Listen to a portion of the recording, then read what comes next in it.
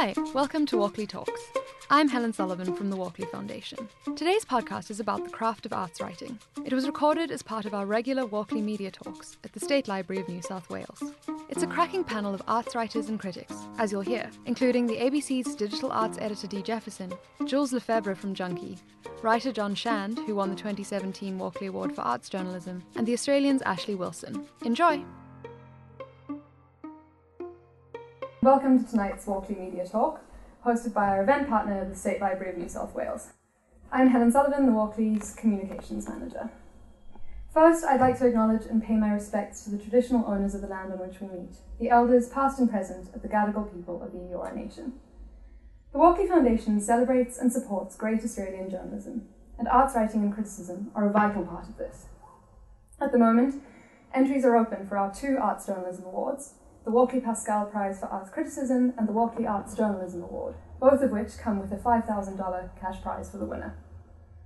Arts reporting, as many of you here know, is often one of the first things to be cut or scaled down when newsrooms have belts to tighten. And yet it is so important to interpret and reflect on works of art. Despite lots of grumbling to the contrary, people care. We care about what Ai Weiwei has to say about Australian immigration. We care about Tracy Emin's 70 tiny bronze birds placed throughout the city. And most of all, we should care about how Australian artists, diverse Australian artists, express Australian life. It has never been more important to find new ways to support quality journalism, which is why this year the Walkley Foundation is leveraging our reputation and position at the heart of the industry to build a broad funding base that will contribute directly to a sustainable, thriving, trusted media.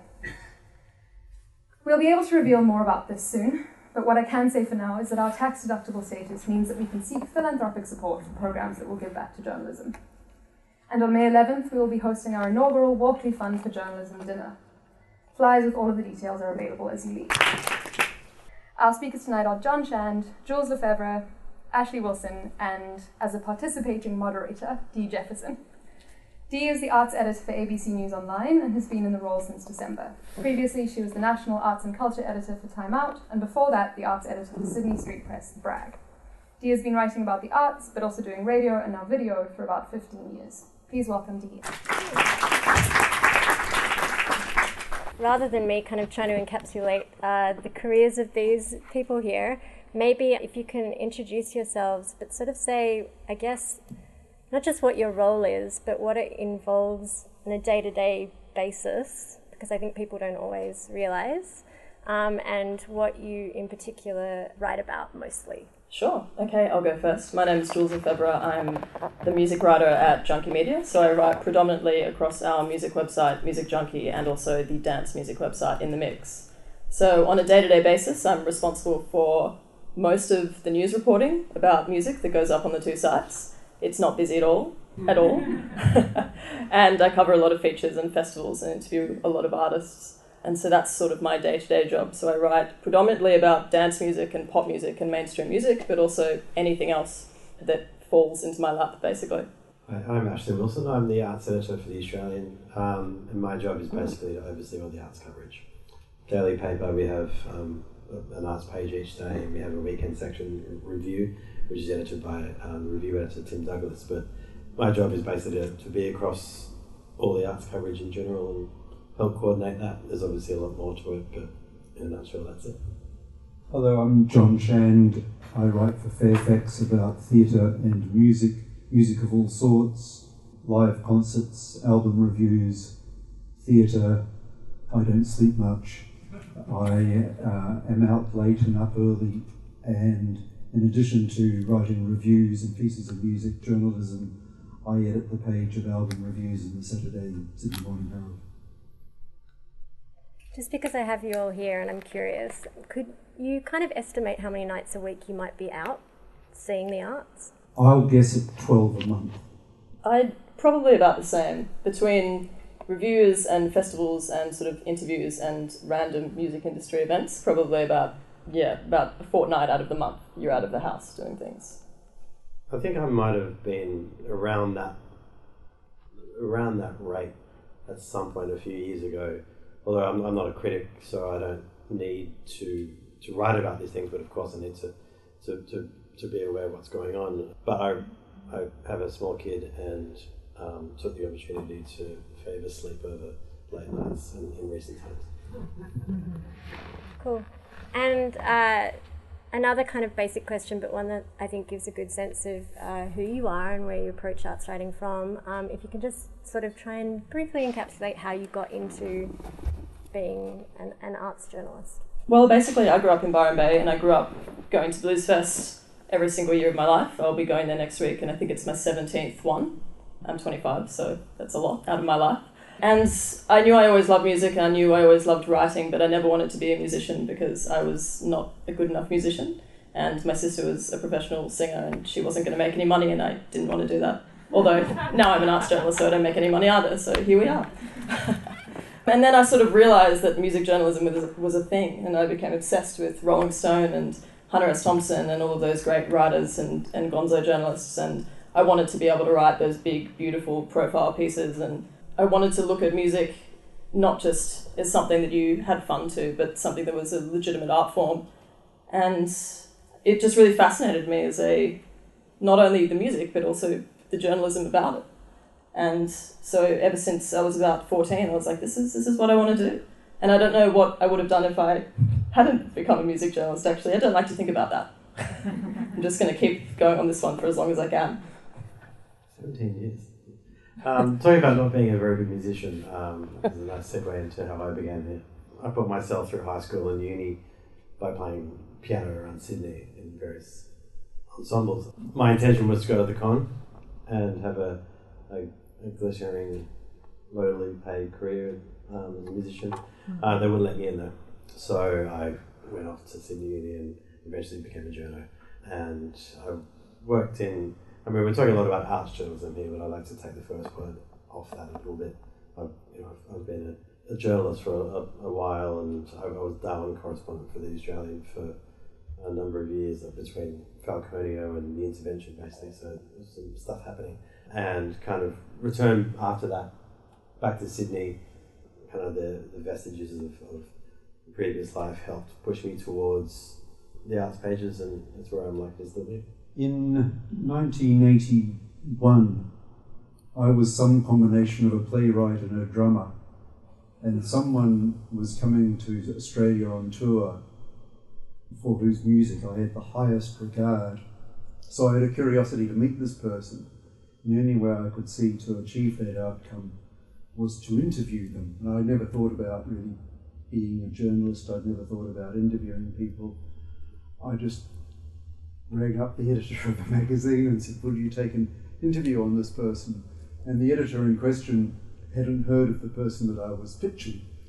So I must have done a reasonable job of selling the idea, and got a yes, and duly organised the interview, and then found I got paid for doing this. And I thought, that's an interesting development, because I was doing quite a lot that I didn't get paid for doing at the time. And so in the next issue of said magazine, I had another article, and then I saw that there were also album reviews and live reviews, and I thought, well, why can't I do that too? And so one thing led to another. That magazine folded after 6 years, I think. Some years later, I got a very unexpected phone call from the Sydney Morning Herald when I had $15 in the bank asking me if I'd like to come and be their jazz critic. And I didn't think about it for very long. Who was the original person you interviewed? Lester Bowie, trumpeter, American, now deceased. He was the co-leader of the Art Ensemble of Chicago, one of my favourite bands of all time. And it was a dazzlingly good way to begin a career in music journalism, because he was funny, he was cooperative, he was affable, and I learned a great deal about music and about the gentle art of prizing information out of people. That's one of the fun things about our job is we whinge about late hours and low pay and all that, but oftentimes we get to meet people we really like. Yes. And every now and then, I'm sure everyone has stories like this, that you get people that you're interviewing as a total fan, and you have to sort of suppress that or embrace it, I guess. Mm. Well, now I just want to ask what everyone's favourite and least favourite part of the job is. I can say lack of sleep is my least favourite part. And my favourite part is writing. Actually, particularly writing critiques more than journalism probably. I actually like reviewing things. I like the process. With the proviso that when I see a really naff play and have to call it out, it's a little bit debilitating for a couple of hours, but I recover. I will jump in and just say that my favourite bit, unexpectedly, since writing is all I've ever been able to do well, my favourite thing is actually talking to people, the interview process. Although I love the writing as well. And I would say probably transcribing is my least favourite. Yeah, I would have to agree. Transcribing is the worst part.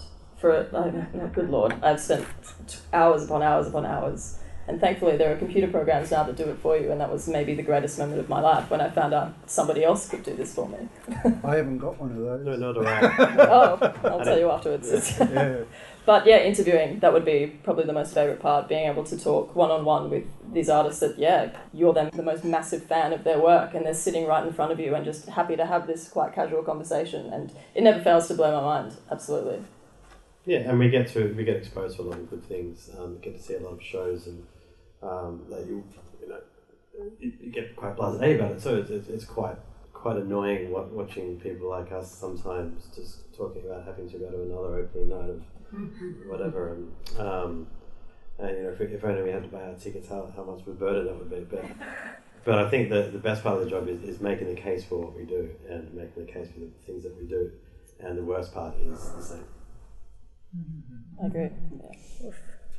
Just wanted to head back to another kind of revealing question, I guess, which is what your favourite arts writers are. That can be critics or not. My favourite arts writers, I have 4 that I've always really admired, and they're Eve Barlow, Laura Snapes, Jessica Hopper, and Megan Garvey. And a couple of them, Eve Barlow and Laura Snapes, used to write for NME for a long time. RIP NME, finished their print edition a couple of weeks ago, which was very sad.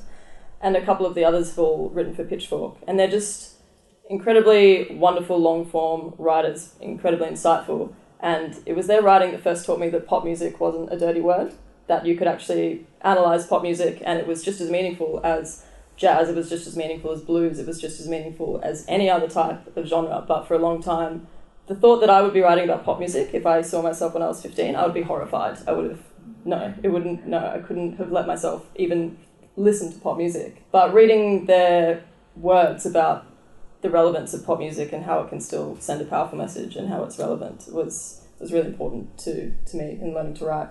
I'll just mention one person I did a Walkley event with last year in Adelaide, Sebastian Smee. He's an Adelaide boy. He went to work for the Herald first, as the first real major job as an art critic, and then he went to the Australian, and from there bounced to the States, and he went to become the Boston Globe's art critic, won a Pulitzer, and a couple of months ago he got poached by the Washington Post. Is a big deal in the art world, and is the nicest guy in the art world, hands down.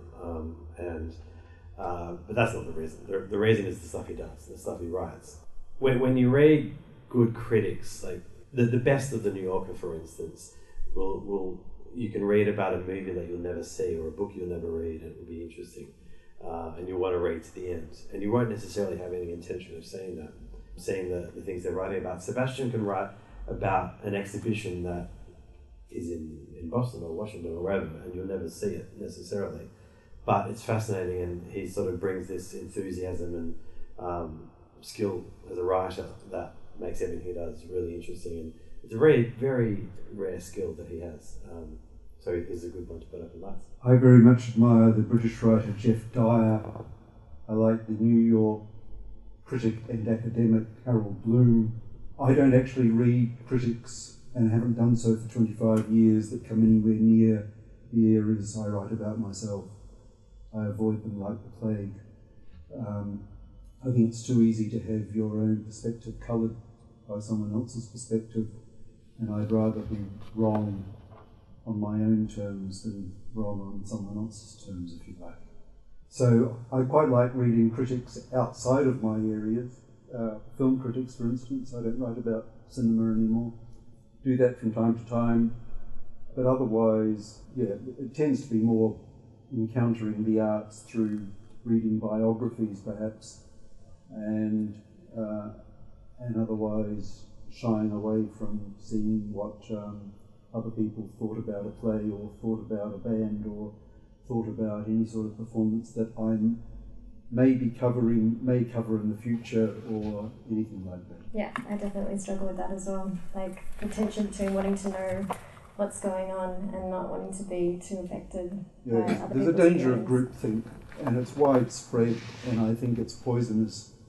And the only convincing way to avoid being poisoned is to simply never read the other opinions. And the opposite of that as well is that, in a sense, with the groupthink thing, you see critics who make a point of going to the opposite extreme. If someone's being very praiseworthy of something, numerous examples of this, couldn't possibly name, but who will take great delight in trashing something that people are praising, or vice versa. Yeah, there's such a wide spectrum of like criticism to reviewing and styles that it's really hard to even talk about it as a whole genre in one event. I'm curious, I mean, you've touched on some of them, but what, as writers, readers, editors, whatever perspective you want to come at it from, what some of your pet peeves are when you're reading things? Just as a whole, piousness in writing and criticism is something that I just can't abide. When you read something that's just filled with condescension and the writer is talking down about an artist or a genre or anything like that, it just instantly, it turns me off because I just hate it so much. And I think we're seeing the end of that now, and I think that's sort of, it's dying off a little bit, and I think as new media is coming along, there's a lot more perspectives coming in saying everything's valid, you can like whatever you want, it's not lesser than another thing, but it's still prevalent in a lot of areas and a lot of radio stations. So I think that's definitely the biggest thing for me. I just get bugged by bad writing, just badly constructed sentences. It just troubles me sometimes that someone's got to a certain age and they haven't bothered to read George Orwell or Jane Austen or someone and figure out how to put words one after another so that the sentence is elegant and makes sense. I'm worried I might be touching on something that we could be coming to soon, but something that concerns me with arts journalism and criticism. There was an article written a couple of years back by John Lethlean, who's a restaurant critic, works for The Australian, now used to work for The Age. He was basically making the point that he doesn't work for the restaurant industry. It's neither here nor there if a particular restaurant survives or thrives for him. Obviously, as a human, his duty is to the reader. His duty is not to the restaurant. Sometimes they're the same person, but one of the greatest threats, I think, and to arts journalism being taken seriously is when the writers fall into the trap of basically being boosters for any particular thing. And we don't work for the arts. We're not part of the arts industry, in my opinion. We're journalists. We're writers. And the duty is to the reader and not to the musician or the artist or the theatre maker being written about.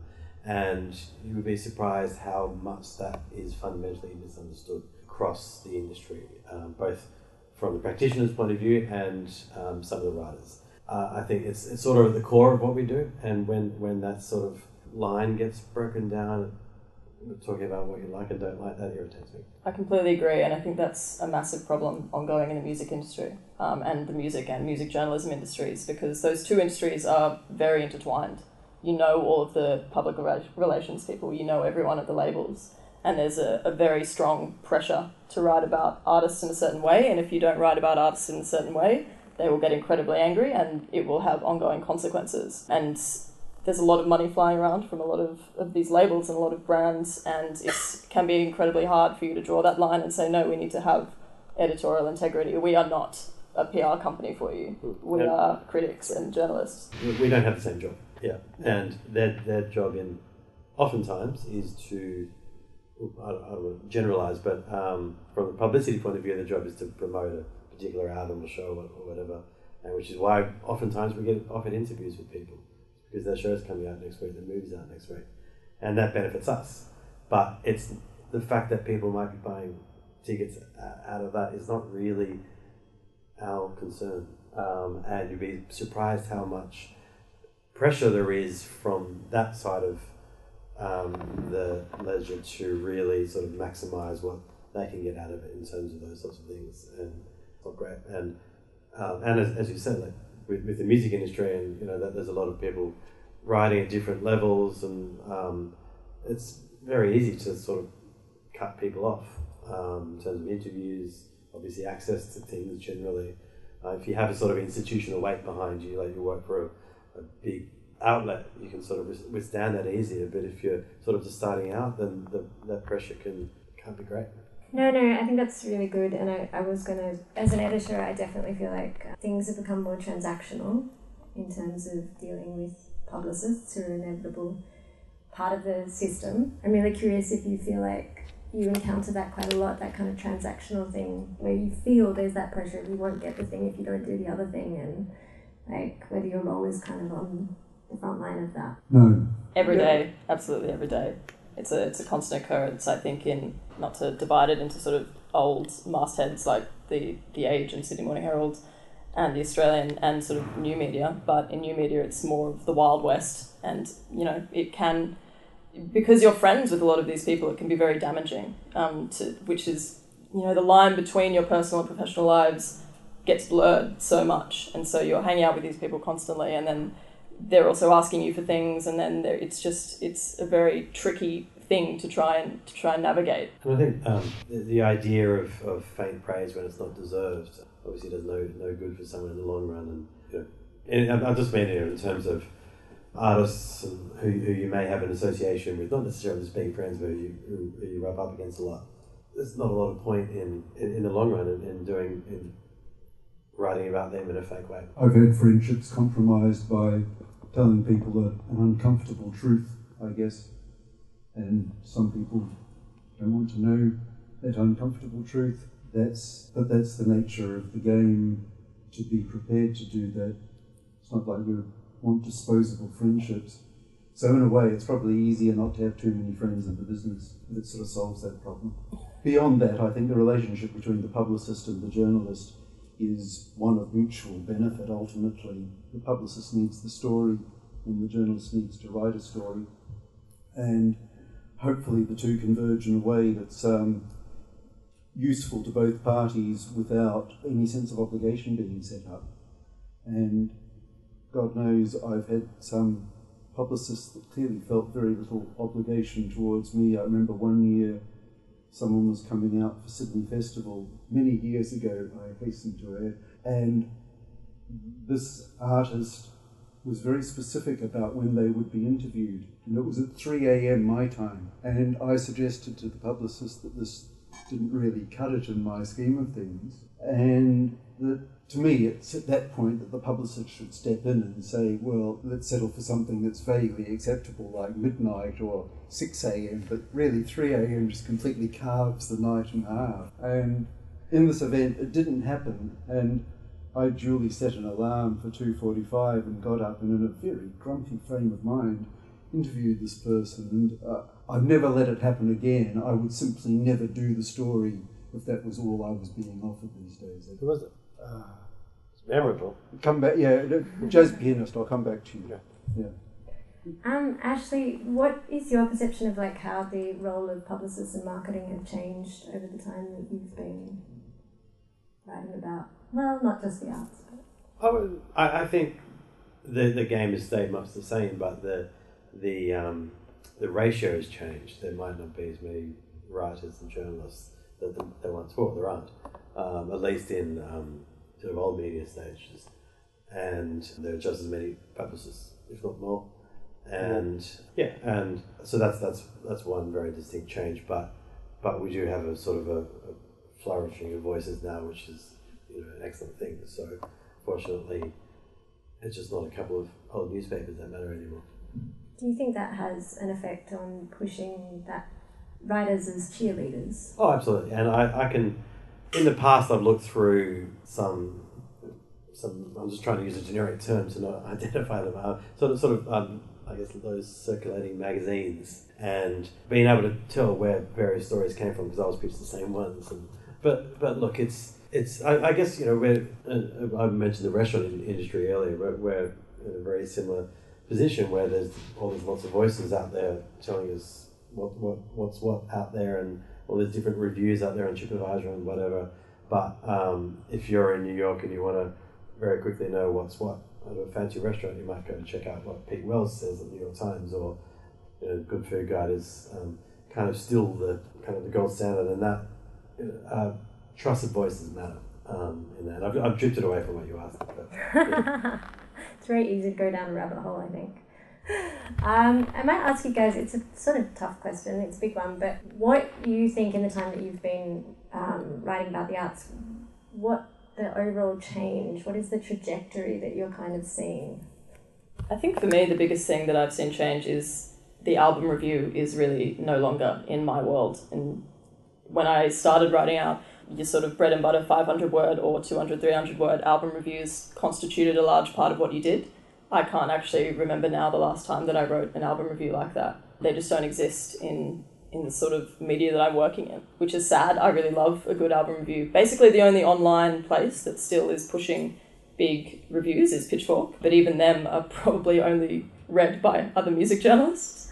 And that's probably the biggest change, is that kids really don't want to read those straight up reviews anymore that say 5 stars or 5 out of 10. They want to read feature articles that are more like, this is why this album matters to you, this is why, this is what it connects to politically, this is what it connects to socially, these are the issues that it's speaking to. They don't want to be told what to think, they want to be told why they should care, and that's the biggest difference I think I've noticed.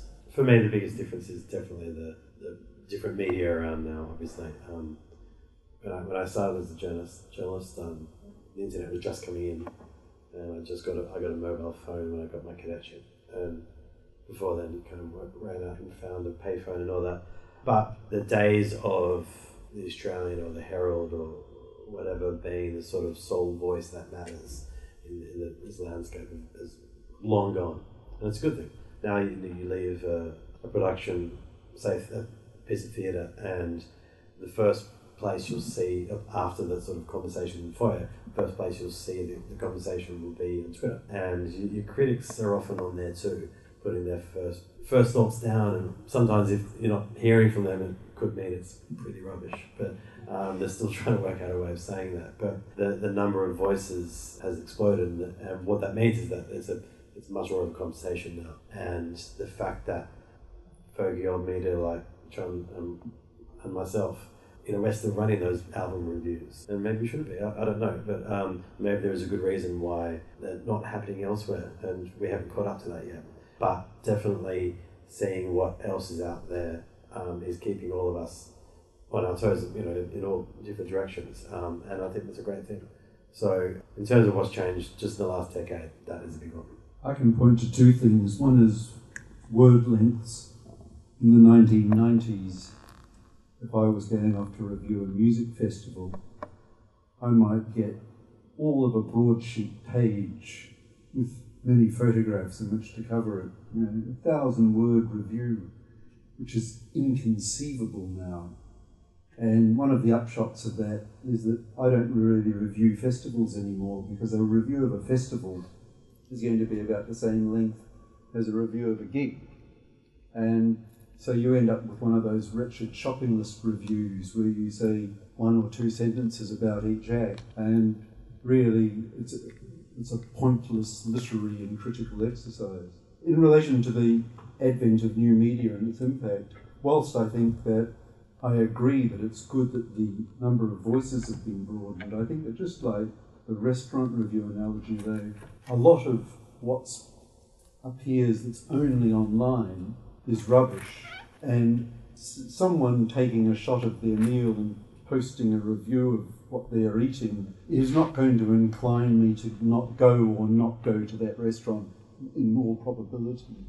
And someone making some high school kid's statement of, I just saw something great, or I just saw something awful, that has no greater depth to it than that, I find is hardly a contribution to the discussion of the arts. I think everyone in the room would agree with you, and yet I think it's sort of irrefutable that the traffic I hate to talk about traffic and numbers, but like for criticism and reviews is really going down the plug hole, which suggests that, maybe the majority of people do not so much care for the expert opinion. One of my jobs is to coordinate all our reviewers. So I decide whether to give them 400 words or 800 words if it's a festival. And in the majority of those cases, those reviewers don't work on staff, so we have to pay them. And so it kind of comes to that other sort of decision, like if you're reviewing all those shows, that means you can't necessarily pay a freelancer to do a big feature story there. What's more benefit, if one's a sort of obscure piece of theatre in Adelaide, it has an intrinsic value anyway. Should we? So these are the sorts of discussions that come up. But these critics might not sort of get the most traffic online or whatever, but I can guarantee you they're very well read by, say, sort of artistic directors of major companies, and you know that when it goes a particular direction. I get phone calls, and it's still, maybe it's a sort of a hangover of the old days that they think that we matter when we don't, but there is that feeling that's still there. Whether or not it should be is another question. I am so interested because, like, we talked before about how, your job as a writer is really, it's to the audience, the reader, and yet, the Australian is one of the only places in Australia that's really providing an ongoing archive of criticism that documents shows that happen. That's touchy when you're getting on archives. Sorry, I'm just joking. And I guess, do you feel a kind of responsibility to be, to the arts in a higher sense, I guess, to be putting something on the record? Yeah, I know what you mean. It's a little bit, yeah. I mentioned sort of an obscure theatre company in Adelaide. I mean, I encourage our reviewers to tell me about stuff that's just not necessarily the major performing arts companies, the STC, SSO and so on. And there is a feeling that if we don't cover next week Hugo Weaving at the STC, that would be a sort of a loss in some way. Would it be? I mean, if it wasn't a loss, then that would be the first step towards sort of these things not happening. And there is a lot of talk about sort of arts coverage being cut and reduced, but there is a point of resistance at least to continue reviewing, even if the word length starts to drop a little bit because it costs money, and there isn't a lot of money, but I think at the very least, I mean, personally, I'm getting zero pressure to cut out all these reviews, and it would seem like a very obvious place to start to save money, but that doesn't happen. Maybe it's going to, I don't know. But so there is a sort of the greater purpose, I guess, but whether this is a sort of I think we're a long way though from being a paper of record approach where if we don't cover it, it didn't happen. Obviously, that's far from things. But if I mean, Hamilton in New York was always going to be big, but when the New York Times, Ben Brantley gave it, it sort of was bowing down before it, that would have made a difference. And so, look, it does matter, and I think it matters to the other side, but yeah, it's a tricky one. Sorry, I was rambling on that. No, I think that's really interesting.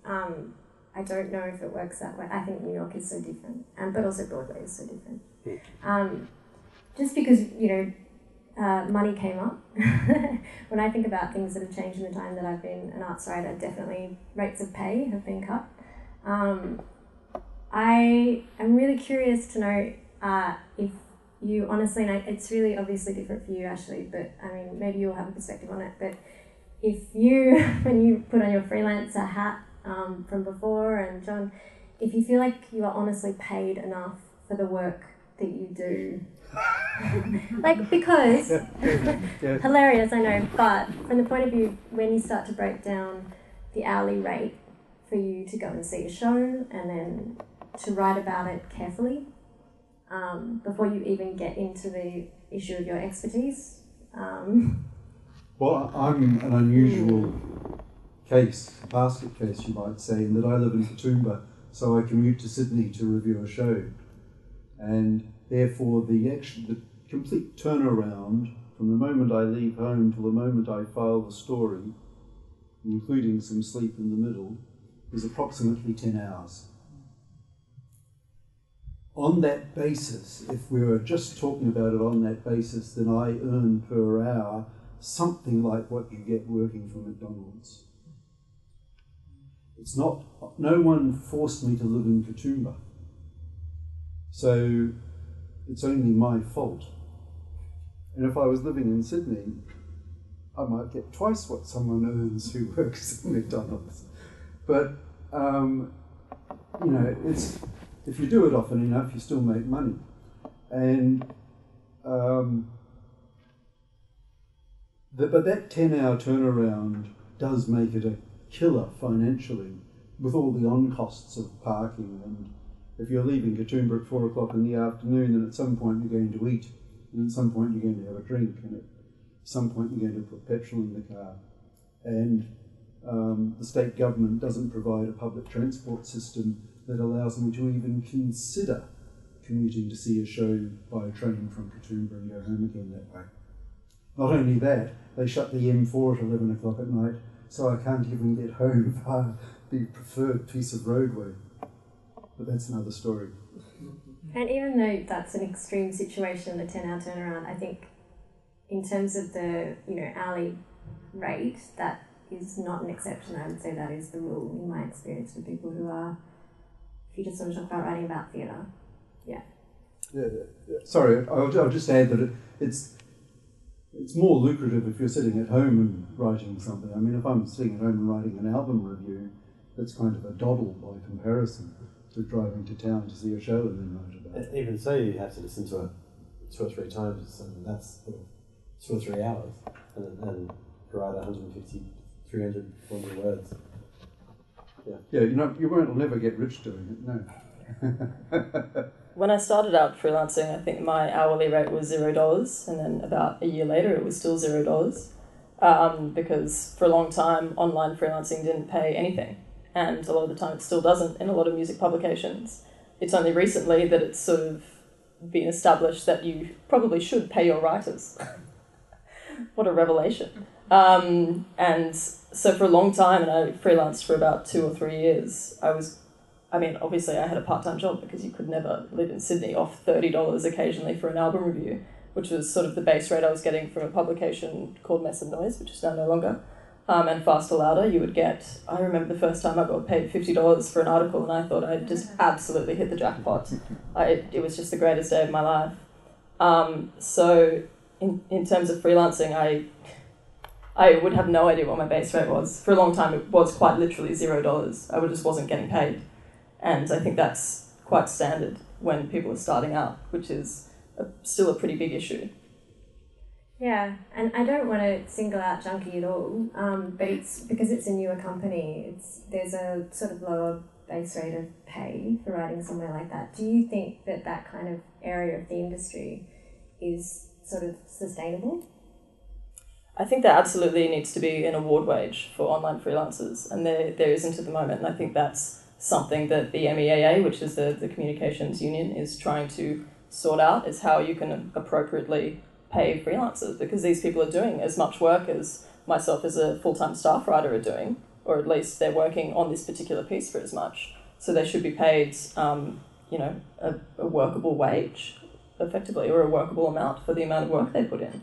And definitely it's an area that, new media, people like Junkie and Pedestrian and Crikey are struggling with. And if you look at rates of pay across just all of the online publications, they just up and down. It's just all over the place. There's no sort of average. It's just absolutely all over the shop. So that's something that's really the publishers are trying to sort out, and the writers are trying to sort out to get these better rates of pay so they can survive as freelancers. I didn't know that there was no base rate for freelancers. But luckily we have the Walkley people here who are associated with MEAA, because that's definitely something that needs to be looked at, I think. Because the days of, say, critics being on staff, having a full-time job at papers, long gone. And I mentioned Sebastian Smee earlier. The states they've got exceptions. But at the Australian, we have every single one of our reviewers is Australian. They're often, sometimes they're paid per article. Others, it's a more sort of a regular basis, like Christopher Allen, our visual arts writer, or David Stratton, film, obviously. You're going to be getting a set amount because they're writing a set amount each week. But a generation ago, compared to now in terms of pay, it's just unthinkable, the difference.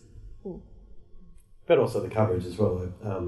In sort of the 70s, for instance, there would be the visual art shows that you see reviewed these days, up online or in hard copy, would be in Sydney. You get show the Archive of New South Wales, MCA maybe. Look, there might be a couple of other galleries, but generally speaking, commercial shows at any of the many commercial galleries around Sydney aren't reviewed as such. But in the 70s and the 80s, there were 3 or 4 reviews on the daily paper the morning after, say, a big name artist was opening his show at the Australian Galleries in Paddington. So that there's an appetite change and a space difference too. Thank you to our wonderful panellists and participating moderator. And thank you also to the Copyright Agency. Their cultural grants really do fantastic work and are worth looking at and applying for if you have any big ideas that you need a bit of money to achieve. And if you would like to come to more of our talks, you can subscribe to the Walkley newsletter at walkleys.com. Our next one will be on China. Thank you very much.